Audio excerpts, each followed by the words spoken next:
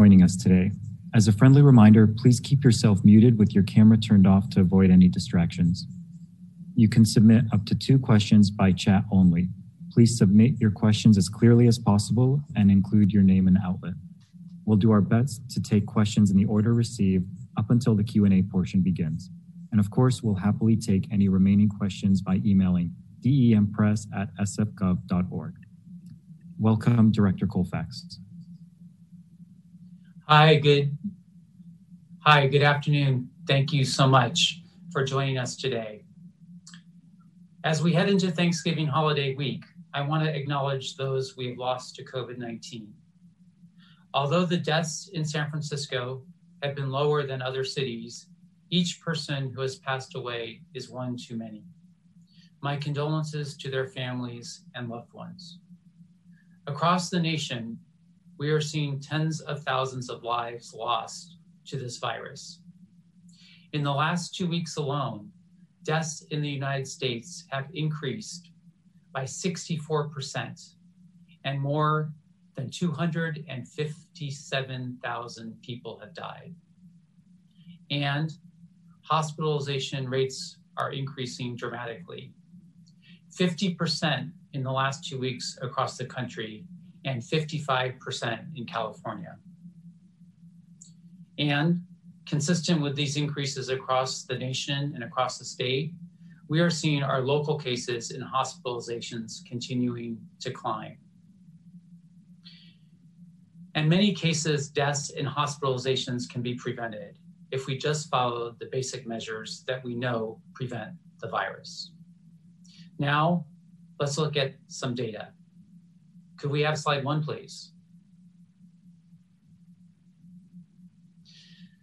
So this slide shows how the surge, slide 1, please, prior slide. Yes, thank you. So this slide shows how this current surge is in relation to prior increases in San Francisco. Today, 14,600 people have been diagnosed in San Francisco and resulting in 158 deaths since the onset of the pandemic. As you can see from this slide, we see an aggressive increase in our cases week over week. For the week ending November 18, we averaged 118 new cases per day. Compare that to the prior week, November 11th, when we averaged 95 new cases per day. And at the beginning of the month, the week ending November 4th, we averaged 73 new cases per day. As the slide shows, we are approaching our surge case rate and will likely surpass the average cases per day per 100,000 in the coming weeks. Right now, we are hovering just below 13 cases per day per 100,000 people per day. And while this is still lower than the national and state average, we are at a critical moment. We cannot let the virus get so far ahead of us, or we will never catch up. As expected, an increase in hospitalizations has followed this increase in cases, as we saw in the spring surge shown on the far right in cases on the slide, and the summer surge shown in the middle. Indeed, for this third surge, we have doubled our COVID hospitalizations since the end of October. And while our hospitalizations remain low compared to other jurisdictions, at just 54 people in the hospital today, this increasing trend remains of concern. Right now, we still have enough room in our hospitals to care for patients with COVID-19. But as we've seen across the nation, in the state, and as we saw in our earlier surges, this can change very quickly. Our systems could become overwhelmed with patients. If that happens, simply put, and tragically, more people will die. Let's do everything we can this winter, this holiday season, to prevent this scenario. Next slide, please. Today, the state kept San Francisco in the red tier of the reopening blueprint.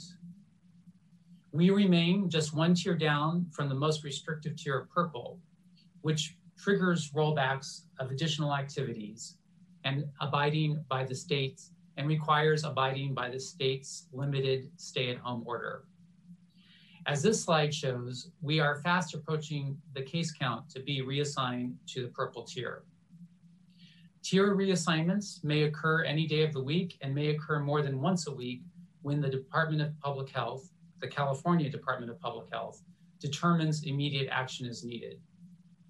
We expect to be placed in that more restrictive purple tier sometime soon, perhaps later this week.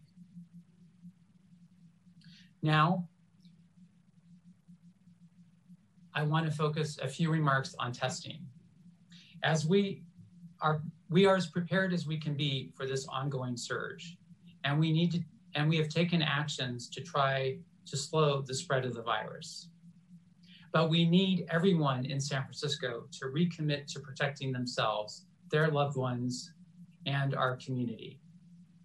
And part of that is our collective use of city resources to fight the spread of the virus. We have a robust testing system across the city, and indeed, San Francisco is leading jurisdictions in the number of tests performed per day. For instance, just last week, we hit a day where we did 9,000 COVID-19 tests across the city, and we are averaging over 6,000 tests a day. Unfortunately, the number of tests coming back positive in the last 4 weeks has increased by 265%. That means just last month, our positivity case rate was 0.81%. And today it is 2.15% and going up. But testing at city-run test sites must be reserved for people with COVID-19 symptoms or exposure, or for essential workers and those without insurance. If you have insurance and need a COVID-19 test, please contact your healthcare provider. By law, if you have insurance or have symptoms, your provider must provide a test. Please do not use public testing resources in advance of engaging in behaviors that easily spread the virus, namely to travel or to gather with people outside of your household. We must ensure that testing is available for those who need it most, for those who are sick, those who have had a high-risk exposure, and those who have no other testing options. Moreover, remember that testing only captures whether the test detects infection the moment you take the test. A negative COVID test is simply not a ticket to freely socialize without precautions. A negative COVID test is not a ticket to mingle with extended family and friends outside your immediate household. The main reason is that a test gives information about the level of the virus at one point in time. A person could be infected but not have enough virus yet for it to be registered on a test. Or a person may become infected in the hours or days after taking a test. A test should be used to indicate that you need medical care, need to isolate. Again, not as a free ticket to act like COVID does not exist this holiday season and to let down our guard. This is a once-in-a-century pandemic. This is not the time to throw caution to the wind. This holiday season, indeed, will be like no other. And it is so tempting for us to see our loved ones and to gather with our friends. But we simply must stay at home. Stay home and celebrate Thanksgiving with the people that we already live with. Please do not gather with people from other households, especially indoors. The choices we make this week will determine what the remainder of the holiday season will look like. It will determine whether the winter ahead of us will be filled with more hospitalizations, cases, and unfortunately death, or if we are able to beat back this third surge. You know what to do, San Francisco. We know how to slow the spread of the virus. And I think you know what I'm going to say again. Wear those masks, do outdoor activities, stay physically distanced, practice good hygiene, and do not travel or gather for the holidays. We can crush this virus for a third time, but we need to have a bit more patience and a bit more perseverance as we go forward together. Remember, the best gift we can give this season is the gift of good health. Thank you. Thank you, Dr. Colfax. At this time, we'll welcome Joaquin Torres, Director of the Office of Economic and Workforce Development. Welcome, Director. Thank you so much, Joseph, and many thanks to the JIC, and thank you, Dr. Colfax, for your update. Again, my name is Joaquin Torres, and I am the Director of the Office of Economic and Workforce Development for San Francisco. As you just heard from Dr. Colfax, we are currently assigned to the red tier. That means that we're carrying on with activities at the same status, same capacity that we have been for the last week when we were assigned to that red tier. Based on the health indicators that Dr. Colfax just shared with you, we do expect that we will be assigned to the more restrictive purple tier. So if and when that happens, the city will be required to roll back or reduce capacity of several activities within 24 hours. To roll back or reduce capacity of several activities within 24 hours. This will require us to stop the indoor operations at houses of worship, movie theaters, museums, zoos, aquariums, gyms, and fitness centers. We will also need to reduce all retail, except grocery stores, from 50% to 25% capacity, and we will need to close outdoor Ferris wheels, carousels, and amusement park style trains.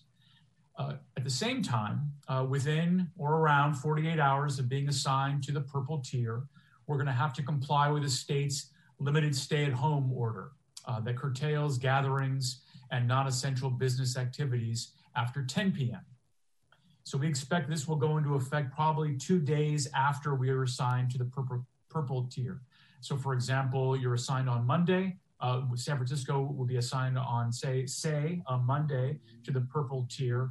Those 10 p.m. restrictions would then become active and enforceable on that Wednesday, the following Wednesday. So again, you assign, if we are assigned purple, let's say on a Monday, at Wednesday at 10 p.m., that's when the limited stay-at-home order would be in enforceable effect. So additionally, in practice, this means that all non-essential businesses will have to shut down operations at 10 p.m. with some exceptions that I'll talk about in a moment, specifically related to restaurants, curbside pickup, and deliveries. But all non-essential businesses will have to shut down operations at 10 p.m. and people may not gather with anyone from another household indoors or outdoors after 10 p.m. People may leave their homes after 10 p.m. alone or with members of their household to pursue individual activities or access essential employment or other services.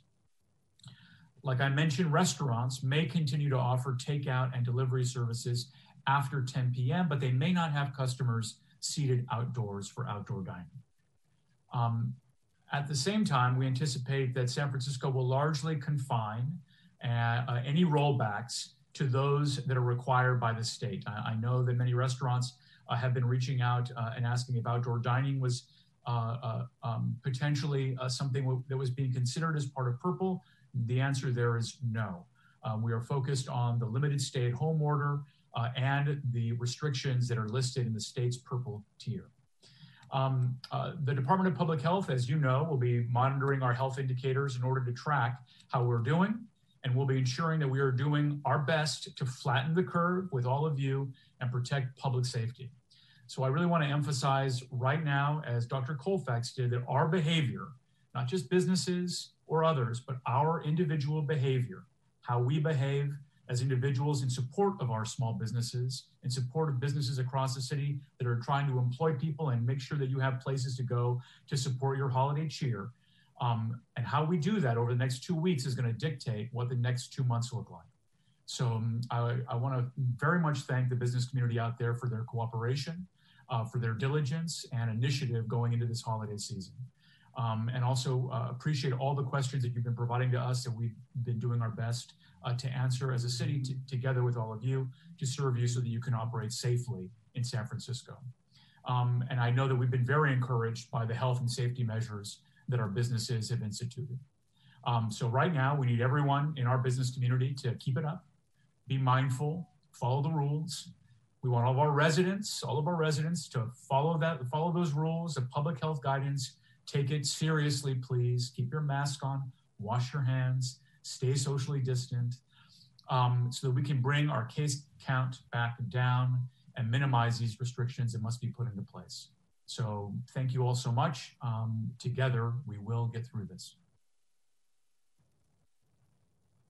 Thank you, Director Torres, and thank you both Director Colfax and Director Torres for your time. We'll go ahead and begin the Q&A portion, starting with Director Colfax, please. Dr. Colfax, please let me know whenever you're ready. I'm ready, thank you. First question is from Aaron Alday with the San Francisco Chronicle. It sounded like the city was fairly certain last week that San Francisco would be placed in the purple tier by today. Are things starting to improve, or at least not looking as bad as they were a few days ago? Might we not end up in the purple tier at all? So I take little comfort, and I think we should take little comfort in the fact that we have not yet been assigned the purple tier. And Aaron, if you look at that first slide, you see that that line going pretty much straight up in terms of our number of cases per day per 100,000. So we do expect to be assigned, if this trend holds, we will be assigned the purple tier. Getting the exact day right is a little beyond the science, data, and facts, but we are projecting to go into the purple tier. And I think the other point is, if you look at our map, our regional map, we are surrounded by purple. So the fact that we're in red should give nobody reasons for not taking the precautions, particularly around the holiday with regard to gatherings and outside of people's immediate household. So we're hopeful we can again crush this third curve, but we do expect nevertheless to be in purple relatively soon. Thank you. And also from Aaron Alday, what is the city doing now to prepare for vaccine distribution in the near and long term? I'm sorry, could you repeat the question? I had a little time. Sure. Also, this is from Aaron Alday as well. What is San Francisco doing now to prepare for vaccine distribution in the near and long term? Thank you. So it is some of the good news that we've had with regard to the vaccine trials in the last few weeks. Very promising, hopeful. Again, it will be months before widespread vaccine is available according to our federal and state partners. But we are preparing for vaccine distribution in the city. At our COVID Command Center, we have an extensive planning team looking at the opportunities, working with key partners across the city, community partners, other stakeholders to ensure that we are as ready as possible. Much of the guidance in the dictates around the vaccine will come from the feds and the states. But again, we are doing everything we can to be as prepared as possible locally. An example of that, we are building infrastructure with regard to vaccine preparedness. For instance, the city, thanks to City Administrator Naomi Kelly, we purchased 3 ultra cold freezers to store vaccine, which can store hundreds of thousands of doses of vaccine. So lots of work to do there, both locally, statewide, and federally, but I am very confident with the team that we have that we will be as ready as possible to start vaccine distribution when that time comes. Thank you, Dr. Colfax. Director Torres, this next question is for you. Sure. If we move to the purple tier in San Francisco, which would mean closing our museums, will we only have 24 hours to close operations? Yes, that's correct. We know that's a burden, but we're glad that you're asking that so that you can plan effectively. But yes, you would only have those 24 hours. so that, for example, if we were notified on a Monday, within 24 hours the following day on Tuesday, those activities would no longer be permitted under the purple tier. Thank you, Director Torres. At this time, that concludes the Q&A portion for today. Thank you both directors for your time. Any remaining questions, please feel free to respond to dempress@sfgov.org. That concludes today's press conference. Thank you. Thank you.